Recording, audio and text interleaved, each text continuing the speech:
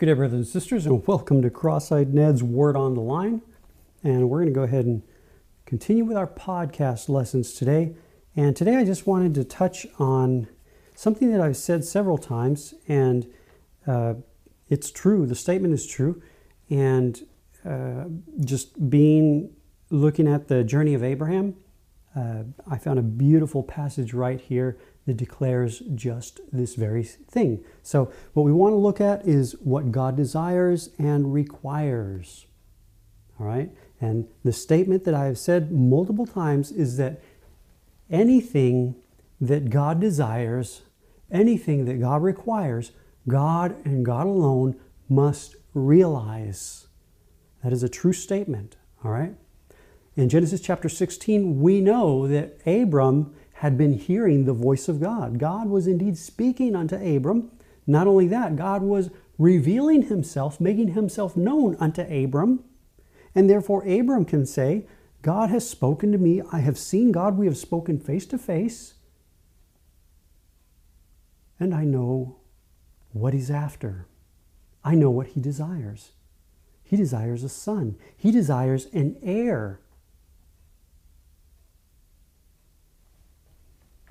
Now, in Genesis chapter 16, we know that Abram takes the initiative and goes about to try to realize in his ability, the ability of man, what God desires. So, let's go ahead and read Genesis chapter 17, verse 1. Actually, let's read, Genesis chapter 17, the whole passage here. The Lord appears unto Abram, and he says basically this. He reveals himself, he makes himself known as El Shaddai, the Almighty, the All-Powerful. Listen, the only powerful, the only Almighty, the only able, the only capable, and the list goes on and on. Because remember, at that moment, Abram had realized by his ability Ishmael. Not what God desires. We know this. And so, El Shaddai, the only powerful, the only able, the only capable Lord. Jesus in the gospel basically later on declares reality. He says, with man it is impossible. Forever impossible, my brothers and sisters. That's why you didn't cause your own soul to be born again. It was by work of the Holy Spirit, the power of El Shaddai.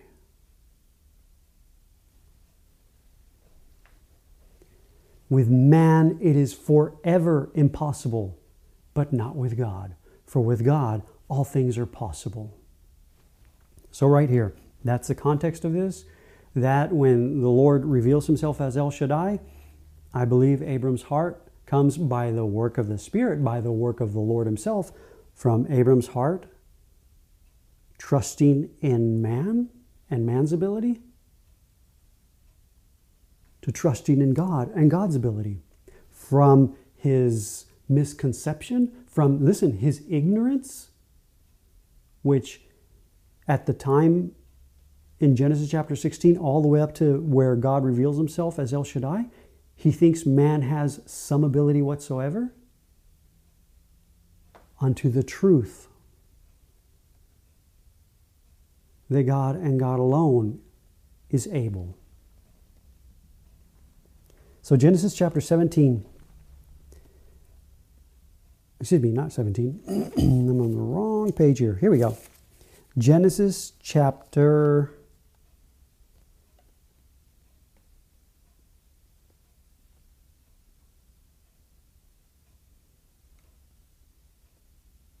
22. Verse, yes. Starting with verse 7. The whole context of Genesis chapter 22, this passage, verses 1 through 14, we know this. we know the story. Basically, God tests the faith of Abraham. He says, go take your son, your only son, the one you love, and offer him as a burnt offering unto me on Mount Moriah. We know this is a beautiful testimony of Jesus Christ, my brothers and sisters. This is exactly what it is. And so there they are, they're going to this place, and verse 7, but Isaac spoke to Abraham his father, and gosh, I've got to read this. Verse 6, so Abraham took the wood of the burnt offering and laid it on Isaac his son. This is the testimony of our Lord bearing and carrying his cross to Golgotha. In obedience to God, in obedience to his Father. So verse 7, but Isaac spoke to Abraham his father and said, my father. And he said, here I am, my son. Then Isaac said, look, the fire and the wood, but where is the lamb for a burnt offering? Now remember, this is Genesis chapter 22, several chapters after after chapter 17, after something of ability, of power, of, listen, not I, but Christ has been established in the heart of Abraham. But where is the lamb for a burnt offering? Listen to his response, verse 8. Abraham said, my son, God will provide himself the lamb for a burnt offering. What God desires, what God requires, God and God alone will realize, my son. My brothers and sisters, what God desires, what God requires, what God has spoken unto us, God and God alone can realize. And ultimately, my brothers and sisters, the realization of this expectation is the true Son, Jesus Christ, the only begotten of the Father. This is established in the heart of Abraham. What God requires, God alone must realize. Abraham knows El Shaddai. It's not a teaching, not a doctrine. His heart, the heart of Abraham at this point, is submitted unto the truth. With man it is impossible, but not with God, for with God all things are possible. Okay, going on. That was verse 8. Let's look at verse 13. In between those two verses, basically, in the heart of Abraham, Isaac has already died. The sacrifice is bound to the wood. There's the altar. And to Abraham the father, the son has already died. So carrying out the physical action of it is no big deal. It's already happened in his heart. And so here you have Abraham, with a knife ready to slay his son. We know the angel from heaven says, Abraham, stop, wait, don't. Now I know that you fear God.